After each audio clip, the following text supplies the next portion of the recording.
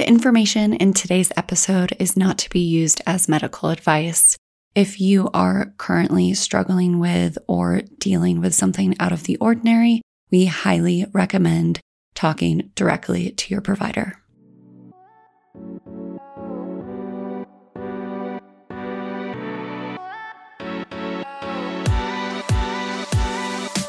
Welcome to the Flow State Podcast, where we're all about finding balance. We're your hosts, Monica Groney and Nora Candido. Now let's get into the flow. Welcome back, Flow State listeners. Hope you are enjoying the start of season 3 so far, just as much as we are. Today, Monica and I wanted to revisit a topic that we got a lot of feedback around with some requests for a digestible version. So if you haven't already, go back and listen to the episode with Dr. Stacy Sims that talks all about cycle-specific training. And for us as females, this is something that we should really understand. But I want to give the caveat of just starting off that both that episode and this one today, maybe this is one where you might need to take a couple of notes or bookmark a certain section or come back and listen to it again. You also don't need to know all of this information. So invitation to just listen and take what you need from this episode and know that it will always be here for you. Yeah, Nora and I were just talking, and this episode was one of our favorites because we learned so much, and Stacy is an amazing expert, but we totally understand that as she is a researcher and a scientist, some of the language was confusing, and you're like, what the heck was that? We've listened back to this episode multiple times, and we really just want to bring it down to earth for you all and share what our biggest takeaways were, because there really is a lot of what I think is groundbreaking information that there are a lot of myths busted and just a lot of really cool information for women, especially women who are curious about training and being active and wanting to live a long and healthy life. Yeah. If you're interested in learning about collagen, how much protein you should be eating, what workouts you should be doing during your cycle, how hormones play a role, keep listening. This is the episode for you. If not, I'll catch you in the next one. I would love to hear, even for you, Monica, like what has changed for you since you listened to that episode? I think it just reinvigorated or kind of solidified some of the things that I was already doing. You know, have maintained a really high protein diet, as well as I think the biggest one is probably since I really have dug into Dr. Stacy Sims' research is adding in sprint interval training and being super mindful of the moderate intensity, what we often refer to as HIIT training, and what I think today's media refers to as HIIT training. So trying to reduce the amount of that in my regimen just from a stress standpoint and creating that kind of stress response that you need for a reaction in your body through sprint interval training. What about for you? Yeah, I was not previously sprinting, and even after the episode, got on a football field and started running and felt ridiculous at first. It was like, I forget how to move my body like this. It was pretty comical, honestly, but I've definitely noticed a difference. I also wasn't really following a program up until about 6 weeks ago. And since being more consistent on that program, I've noticed tremendous gains for myself and just feeling stronger, feeling more comfortable in my body, feeling pretty buff, honestly. Yeah, I just had one of my friend's boyfriends. He thought I was his girlfriend, and he was like, babe, your butt's looking great. I was like, thanks for all the squats I've been doing. Not your girlfriend, though. So yeah, the strength training makes such a difference. And I feel like for me, it was noticeable pretty rapidly. Hey there, Flow State Podcast listeners. It's your host, Monica. I wanted to interrupt this episode real quick to share with you a little bit about my brand, Mareya. Mareya is a nutritional company that helps support women who are dealing with symptoms of hormone imbalance. I don't know about you, but I struggled with awful periods for over 17 years. Head back to season 1, episode 5 to learn more about my story and struggles with PMDD. When I discovered the life-changing benefits of having a solid foundational multivitamin in my everyday routine, my life was changed forever. I had more energy, my moods were balanced, I was able to resume life as usual, and feeling normal sometimes just feels so freaking good. That's why I teamed up with dietitians, nutritionists, naturopathic doctors, and OBGYN to create the best possible foundational multivitamin for women who experience symptoms of hormone imbalance. I am so excited to share this with you. If you haven't checked it out yet, head to www.moreawellness.com. And of course, for all of our listeners, I have a special discount. You can use the code FLOWPOD, FLOWPOD at checkout to get a special discount. Okay, back to the episode. Yeah. That is common for people that are more like novice or beginners, or if you've been taking a break and then you start a program, you're going to see those gains pretty quickly. That's just how our bodies work, which is really, really motivating to continue the work that you're doing. And hopefully that also compounds into better sleep, better energy. You're maybe making different nutrition choices because you're supporting and you're having more healthful behaviors in your body. So I call this our upward spiral when I do this work with clients. And I definitely feel that you're investing in yourself. Yeah, for sure. All right, should we dive in? Let's dive in. Okay. So we're going to kind of start, and this is where we started in the original episode too, but was just getting into the details of how women are actually different than men when it comes to our training and our needs around training. So I think let's first just talk about like the actual physical differences, maybe starting with the fact that we have estrogen and progesterone. So estrogen is a female's testosterone and is responsible for the actual firing of our muscles and that muscle contraction. So when we think about building muscle, maintaining muscle, estrogen is a big positive for females. And I think that this then makes sense if we think about perimenopause and menopause as estrogen starts to decline. And what gets claimed a lot in this time is that like metabolism is changing. That's what's spoken about a lot. Although from the research that I've seen and heard people talk about is that metabolism actually stays pretty flat. There isn't a huge metabolism shift. It's more that like estrogen decline is occurring, and thus we aren't having the same muscle contraction and we're losing muscle, which is a place for us to send glucose. And then there's more glucose in the bloodstream. So that creates obviously some changes in our body. Yeah, other things that I think are really interesting, obviously, as a gut and hormone dietitian, is there's a lot of gut microbiome changes that are accompanied with the changes in estrogen. And those gut changes can actually predispose us or cause more weight changes and insulin resistance, which is what we were just talking about, as well as shown to increase cortisol or stress hormone. So all of those things combined can really lead to those body composition changes. So having a really freaking solid foundation heading into your perimenopausal and menopausal years is so helpful. If you have this reservoir of lean mass and lean tissue that you can preserve, they have actually seen that it helps people go through the menopause transition easier. So for me, like, that's a pretty big incentive to want to do this work now, among a lot of other benefits that we'll definitely dive into today too. Yeah, it's kind of like the earlier you can build that habit. Obviously, if you go into those years with more muscle mass, you're going to kind of come out the other end better. And as well as you just have built that habit into your routine. You've done resistance training, strength training for several years. Why would you change later in life? So I think building that habit as early as you can. And one of the things we talked about pretty deeply in the episode with Stacy was just the mindset that women have around resistance training. And hopefully we're starting to shift that conversation. But, you know, a lot of times women show up at a gym and want to lose weight and they're shown cardio machines, and we don't really go towards the weight area of the gym. But I think that needs to change. And I'd love to see women, picking up the barbells and the dumbbells and just feeling more confident in that area of the gym. So that is one of my huge goals, is hopefully changing that mindset for women around long and lean to strong.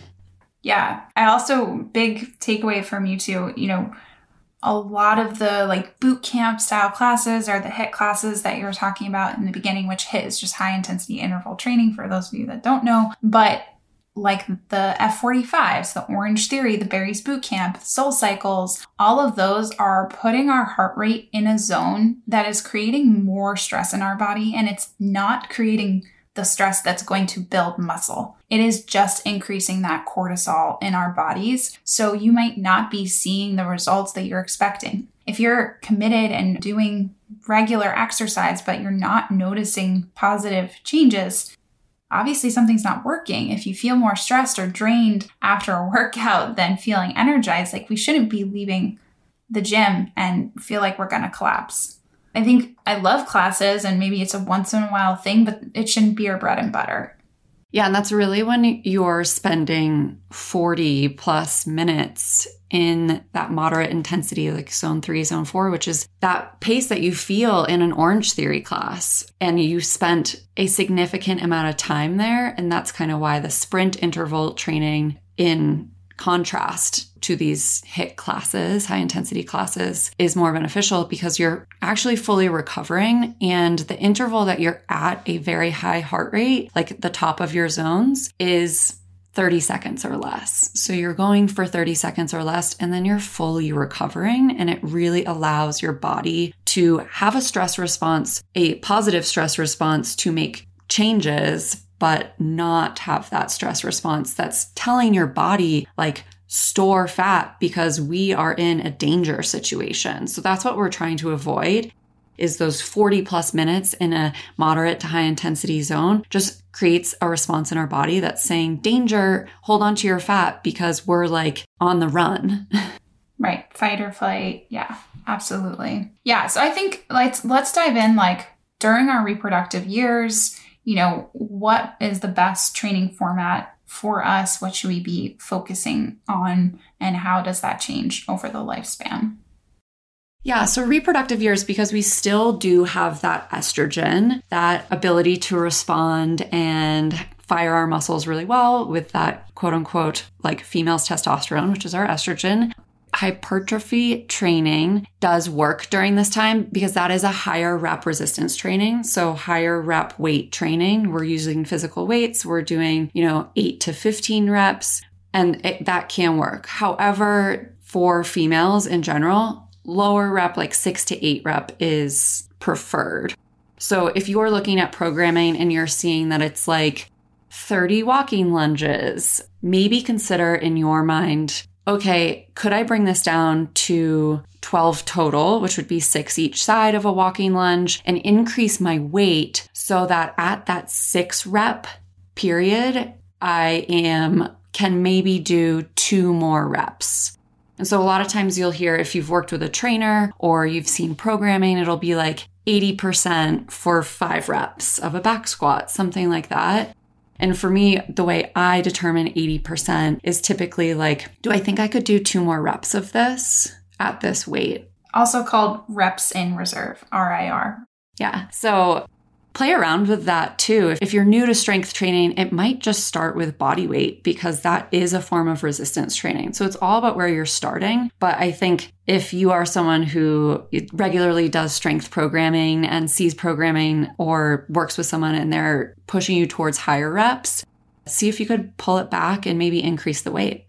Yeah, definitely. And I just, in terms of like definition of hypertrophy, if people have never heard that term before, that's really like, we're going to be creating more muscle mass because that volume and that weight, right, is going to fatigue those muscles and cause more muscle fibers to be made. Whereas the lower reps and the higher weight is enough to send the stimulus to our brain of, we're doing the workout, we're getting the cognitive benefits, we're getting the immune benefits, all of the things, but not as much of that, like, you're not bulking. And I feel like that's just the biggest misconception around lifting, is if I start lifting, I'm going to get big. And that's not true.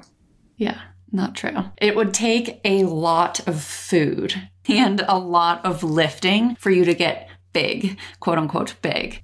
Bodybuilders eat a ton of food. So yeah, you're not going to like explode and become bodybuilder status, but you will get toned and love the response. Definitely. And yeah, you and I have talked about this too in terms of like people seeking weight loss or fat loss. Like that's not really how it works either. Like our body doesn't have a preference between burning fat and burning muscle. We're breaking both of them down. So when you want to recomposition your body, you're going to lose fat, but you're also going to lose muscle. So making sure you're getting enough protein and you're really working on preserving and using that lean mass tissue by weight training, that's how you tone up and recomp your body, is by doing those things. You're not just going to lose fat.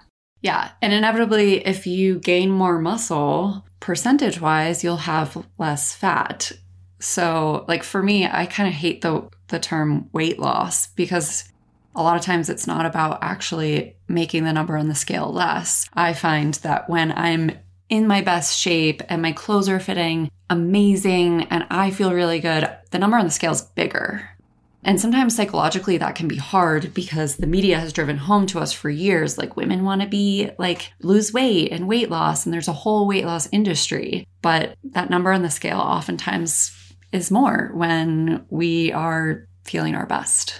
Yeah, muscle weighs more than fat. It's more dense. Also, our health is not indicated by a number on the scale at all. You have people that live in smaller bodies that are quote unquote unhealthy. You have people living in larger bodies that are healthier. So really, like, it is not the whole picture by any means. And let's just throw BMI in there while we're talking about this. That's also not a good measurement of anything. Joke number, sorry. Absolutely. It's literally created in the 1800s by some scientists, and they just don't have a better measurement. Like, throw the scale out. Like, focus on how you're feeling, how, like Monica said, how your clothes are fitting. Do you have better energy? Do you feel like you can do the things that you want to do? Like, that's my goal of training. Like, I want to be able to lift heavy things and put them in my car when I need to and feel good, feel strong. Yeah. And it's also okay if you want to create changes of how you look. Like, we can have desires to change our body and be strong or be more athletic looking or whatever that is. That's great. Just having a healthy relationship with that. Maybe go back and listen to the episode we did with Claire. But I think there's so many different sides to this coin. Okay, so in a typical week for a female in their reproductive years, what is our ideal training going to look like?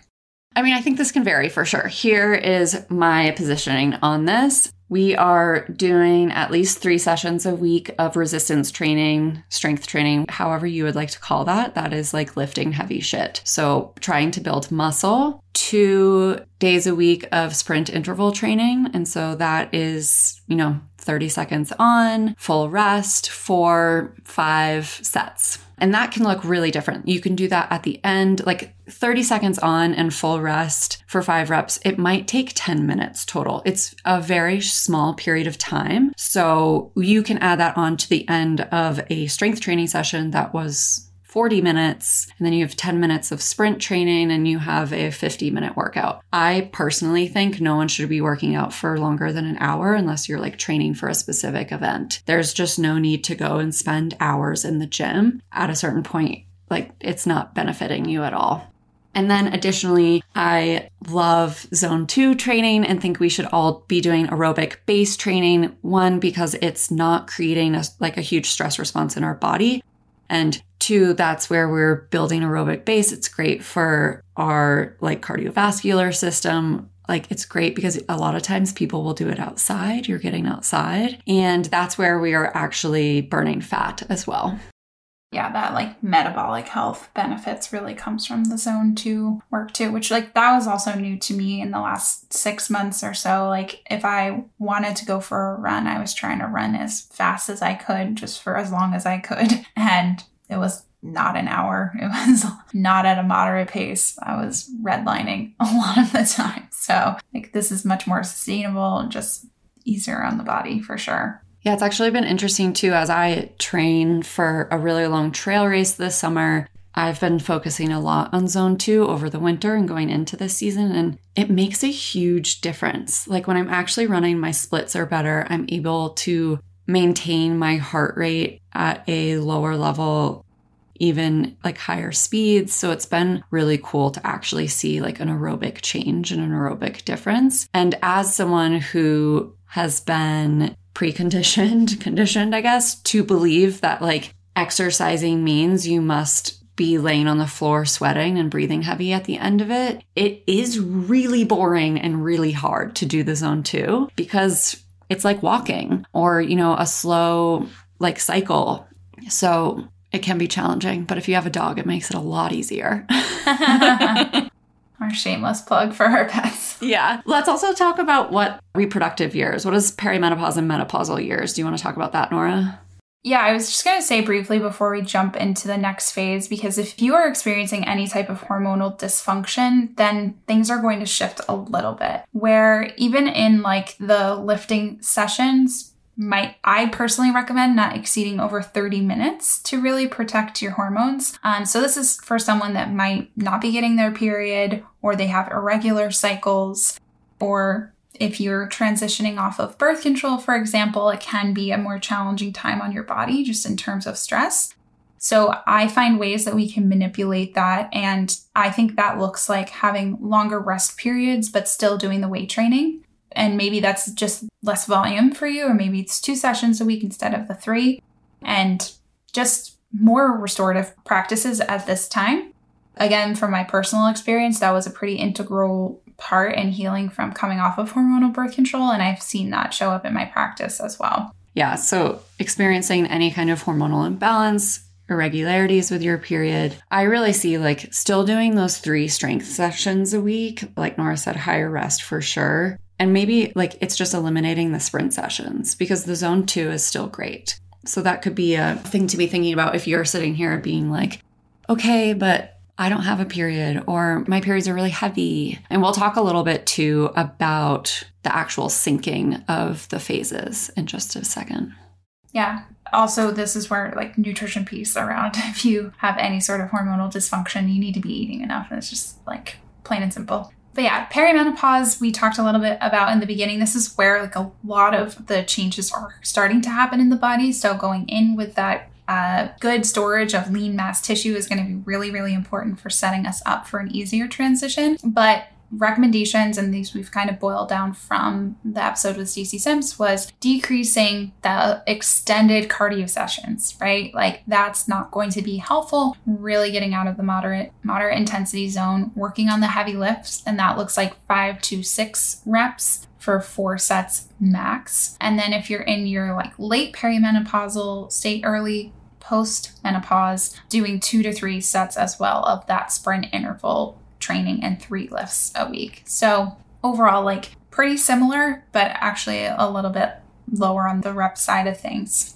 Yeah. And just reiterating too, it's still hard for me when I hear moderate intensity. To me, moderate intensity sounds like the zone 2 training, the lower intensity training. But when we are talking about moderate intensity, we're actually talking about those Orange Theory classes, those F45s, Berry Boot Camp, any kind of boot camp class, even like a CrossFit class where you're spending 40 plus minutes in a like pretty high intensity state. So just to clarify, because it feels like high intensity, but we're talking about moderate intensity. Yeah, I've gotten some questions since posting about zone 2 in general, just like, how do you track it? How do you know what your zone 2 is? And this is honestly something that can be a flexible number as well, because as you become more trained, your numbers might also change. Do you want to share a little bit on like how you mainly track? Yeah, for me, honestly, and I think the biggest guideline is that it's a conversational pace. So it is a pace for you where you can still hold a conversation, but you do want to be like, you're not just strolling, you want to be like moving, power walking. So I think that's typically the easiest for people to really find that zone is a top end of your conversational pace. You can do calculations and such. Personally, for me, I've found them to be quite inaccurate. So without actually like having a lot of equipment to do VO2 max testing and all of that, it's kind of hard to determine the actual zone. For me, it's between 120 and 140 for my heart rate. So that's how I like to share about finding it. Do you have another way, Nora? I mean, I've done the calculations too, and I think it helps to give you a ballpark, but then really just tuning into your body. Because also for me too, that could look different from week to week. Like I might feel heavier some weeks, I might feel like iron, and other weeks I might feel lighter. So I think it is a little bit more variable. And yeah, that very easily accessible, just conversational pace is a pretty simple test.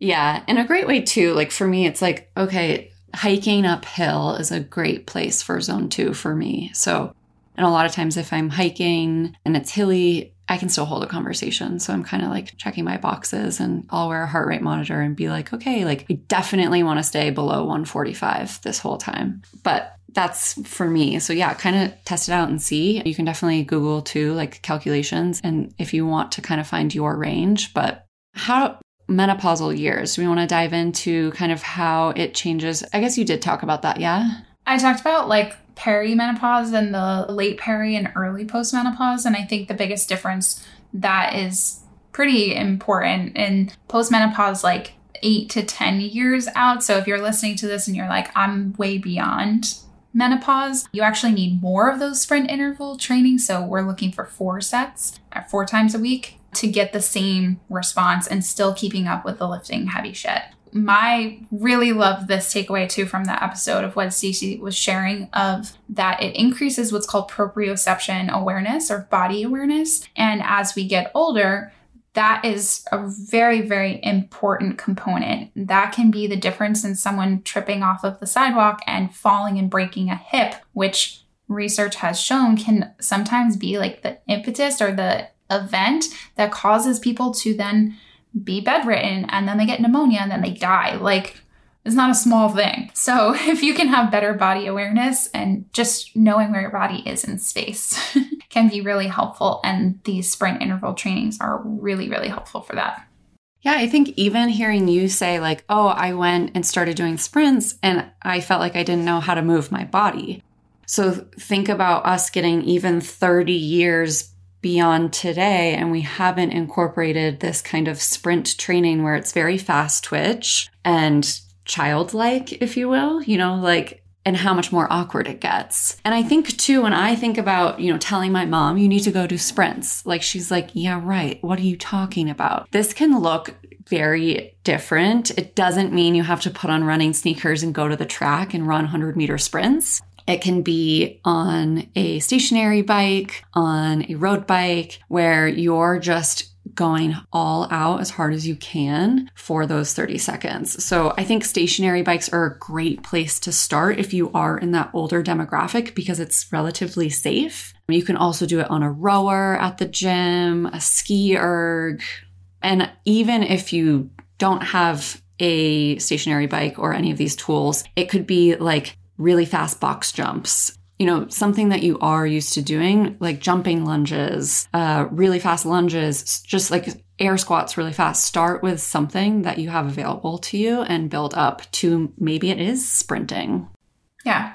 Running in place. I know kettlebell swings you can also do. So don't make it more complicated or find barriers, like a foreign feeling, but already feeling more comfortable in that too, which is cool. Cool to see. Yeah.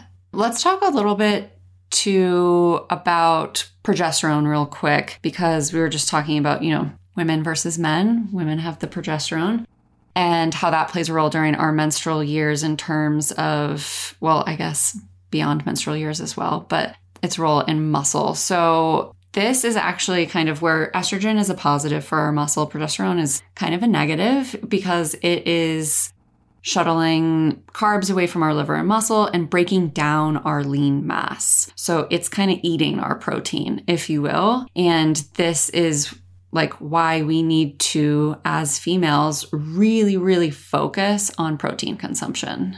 Yeah, so I think it's helpful even just breaking it down in like the first half of our cycle versus the second half of our cycle, where first half, it's more estrogen and testosterone that's prominent in our body. And that is a great time for muscle building. And that includes when we're on our bleed. So the first half of our cycle is from day 1, when you start bleeding, is the follicular phase, and then all the way up until ovulation. So that's the first half where estrogen and testosterone are more dominant. Then the back half after you've ovulated, and all of this is for a reason. Like, why is progesterone breaking down carbs and amino acids? Is because if you were to grow a human, your uterus would be using all of those beautiful resources to create another human being. So like, take a moment and just appreciate. Thank you, progesterone. And that back half, when we're in our higher hormone phase, is less so the time where we're going to be building muscle, but we want to be conserving. And that is why, protein needs increasing approximately 12%. Our overall metabolic needs or energy intake increases also anywhere from 8 to 25%. So that's a big difference, and why you might have more cravings for carbohydrates in this phase too. Make sure you're really nailing your protein, getting enough nutrition in general, but you also do need to be incorporating more of those complex carbs during this time for the same reason.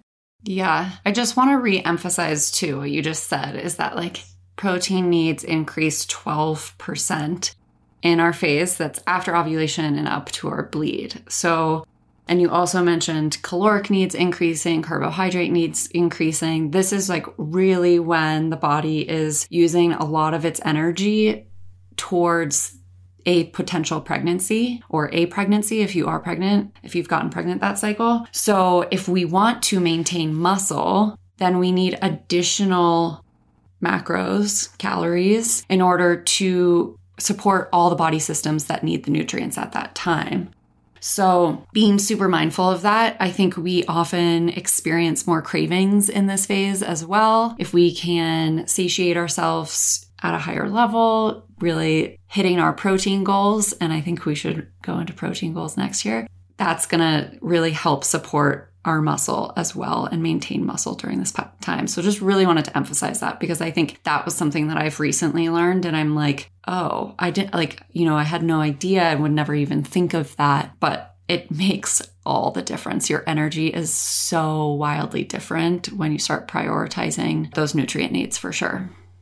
Yeah, big takeaway from that first episode that we recorded with Stacy was talking about the RDA, or the recommended daily allowance. So, I went to school to become a registered dietitian. We learned like these are the numbers, not the why. And she shared that the way they created the RDA for protein intake for women was studying a group of elderly, sedentary men. So they didn't even measure women. Like, that's offensive. That pisses me off. And the fact that we don't have updated, that hasn't changed in our curriculum. That rhetoric is not true. So when I talk about protein needs with people and they're like, that is so much protein, it's because we haven't shared the true need, the true numbers. So let's break it down. Yeah. The biggest misconception that I've heard when I've been sharing this to my community about protein needs and the amount of protein that is now being suggested, especially I think for women, people always are saying this like, but you can't absorb that much protein. And I loved Stacy going into this and really explaining it of similar to the RDA that was created off of a male, sedentary 6-year-old male, ridiculous. That 20-gram absorption limit was also created because, and you'll see a lot of the protein supplements have 20 grams of protein in them, and that's because the research that's been done on men, that's how much protein can be used to go into muscle development post-exercise. So you work out, you have a dose of protein, and 20 grams can go to a male's muscles to build. The leftover will still be used. And our whole body needs and requires different amino acids. Our neurotransmitters need it, nervous system needs it. So it'll go to other areas of the body that aren't muscle. So it's not going to be wasted, but the recommended, let's go back to recommendations. Sorry, I tangented. Yes. So, okay. For the, we were also defining who is an athlete in the last episode, and that's anyone that is working out intentionally. So even for the general population, recommendation is 1.2 to 1.6 grams per kilogram. I really like to just use 1 gram per pound of lean mass. So if you are a 200-pound individual and you estimate yourself to have maybe about 20% or so of fat mass, you calculate that difference and you would choose your lean mass number. again, like eating this in excess is still going to be utilized. So even if you go above that number, you don't need to worry about kidney concerns. It's another one that I hear a lot of backlash on. They haven't seen negative implications up to over 3 grams per kilogram. So it's about 6 grams per pound of body weight. I doubt many individuals are doing that. That would be insane. The bodybuilders might be close. And that's why you can't do it for a long period of time. Yeah. And I think the truly biggest pushback that I hear from when I share this with women is like, I can't eat that much, or how are you getting that much in a meal? Like, that's crazy. Because what I aim for in my reproductive years is 30 grams per meal. And that's the recommendation to hit our leucine threshold, which we can explain what that is as well. But we really want to hit close to 3 grams in leucine per meal to activate that muscle protein synthesis, which is where our muscles are actually building and developing and getting that response to build and develop. So we need to get over the threshold in order to trigger that, which is important. If we're exercising and we are trying to maintain and build muscle, which we all should be, that is the requirement from a nutritional standpoint. So 30 grams at a meal in the reproductive years. This goes up toward 40 grams perimenopause and menopausal years. Because we don't have that estrogen, that same estrogen anymore to get the muscle response, we need a higher dose of leucine. Do you want to talk about what leucine is and kind of explain that? Yeah, leucine is just one of our amino acids, but that I think is kind of like the key one that helps to send the signals to our body of that we can acquire more muscle. So, we talked about in the last episode too, that a lot of proteins are measured against the protein from an egg white, and that being what's called bioavailable, or it's just the way that your body is able to absorb it. So I think we can talk briefly again and summarize like the differences between whey-based protein, a plant-based protein, and hitting that leucine goal as well. Yeah, one of the questions I hear a lot too when I start talking about like, oh, it's because we need the leucine dose, people are like, well, why don't we just supplement leucine? And I just want to clarify too that while there is that threshold for leucine, it also requires the other 8 essential amino acids alongside it to have the same reaction. So it does need to be what is considered a complete protein, and that is really just meaning that it has the full amino acid profile. Correct. Yeah. And we also talked briefly about collagen in the last episode, and that it is not a complete protein. So if you are using that as your protein supplement, it's not going to have the same response. And that's just because of what it is made out of. It's not able to be broken down into our body for those specific amino acids that we were just talking about. And it's going to targeted locations in our body more like our cartilage and our joints. So I see collagen still as a beneficial thing, but not as reaching our total protein goals. I see it as more of like a beauty and joint supplement where it's going to help, yes, your skin, hair, and nails, but also if you have arthritis or if you have an injury. I've seen really good studies and also clinical experience of individuals who had better recovery in terms of an injury by supplementing with collagen, but it should not be your primary protein source. Also, like food first always, like that is going to be the best composition for your body instead of drinking or, having protein supplements. When you have a mixture of foods in your system coming from a meal, you have a higher digestive response, like more of those digestive juices, and things work in concert with each other. It's not just these individual isolated components. Like it's going to be better absorbed when you eat it as part of a meal. For sure. And just going back to the collagen real quick to a follow-up question that I have gotten a lot when we talk about how collagen isn't complete, it's missing. And this was a misconception I actually had about it too, it's missing one amino acid. And that was why it's, not a great protein supplement. It is missing an amino acid, but it's actually like the makeup of the molecule of collagen protein that doesn't work as well into muscle, and it makes it better for joint. So even if you're like, well, if I eat something with the tryptophan, which is the missing amino acid in it, does it then make it complete? And the makeup of collagen just isn't correct for muscle benefit, basically. So that's kind of the response to that. I think it's just the structure, like we were talking about. It's like in a helix structure, but you don't have to worry about all of the science. Just know like collagen is not the primary protein supplement that we should be using. If you're going to choose a supplement, let's dive into the differences between whey or a plant-based supplement.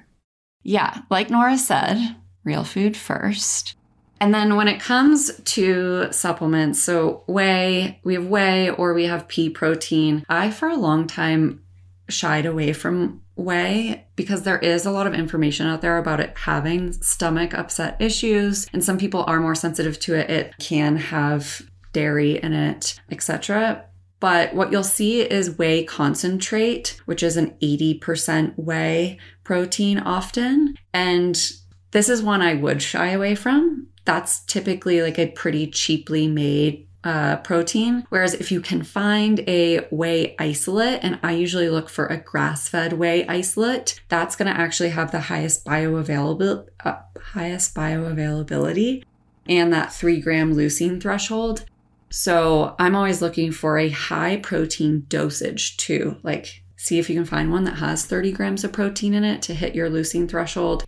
See if you can look at the label and see the actual amino acids. If it's not on the label, you can also typically email the brand and ask for the amino acid profile to look and see how much leucine is in it. Versus a pea protein, you do also want to look for a pea protein isolate if you're doing plant-based, because in an isolate, you will be as close as you can be with a plant-based to that leucine threshold for the muscle protein synthesis, for the muscle activation. In a pea protein isolate, the serving is typically close to 2.7 grams, so you're almost at that 3 gram mark. I prefer a whey just because you are actually like hitting that mark, and I don't need to be plant-based, so that's my preference.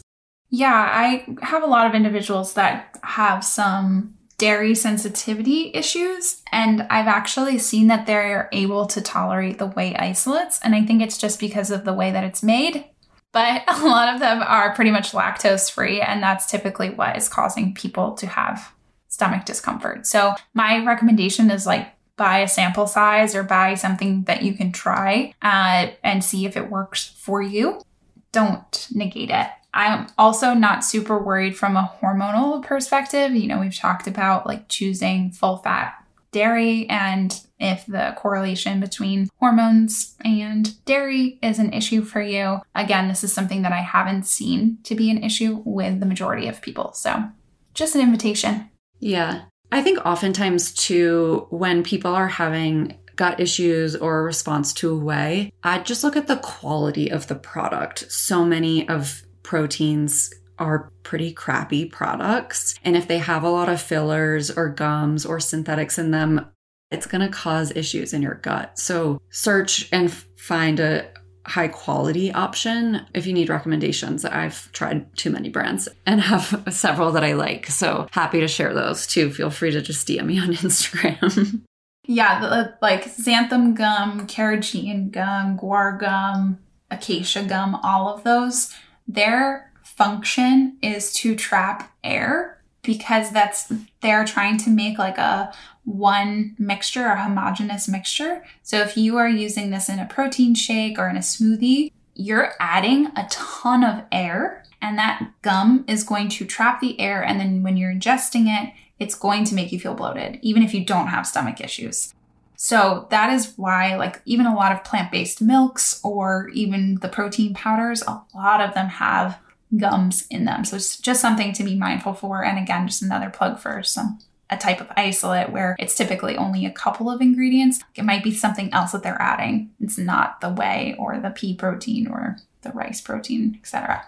Yeah, most of the proteins that I am like, okay, this is quality, it has 2 ingredients in it. And one is like whey isolate, and you're like, great. And the second one's usually like a lecithin. I think I'm saying that right. And there's soy or sunflower, and I usually lean towards the sunflower. Yeah, it's the best that you can do until you make your own. Yeah. Stay tuned. Okay, the last thing I want to talk about, we kind of skipped over this a little bit, but is just how we can best train throughout our menstrual cycle. and just dive in a little bit to the different phases. We did touch on this briefly, but I think it's cool to think about it. And this is how we even talk about cycle syncing is, and I think training has become like this too. You know, it was created for men. Men live on a 24-hour clock and women live on a 28-day clock.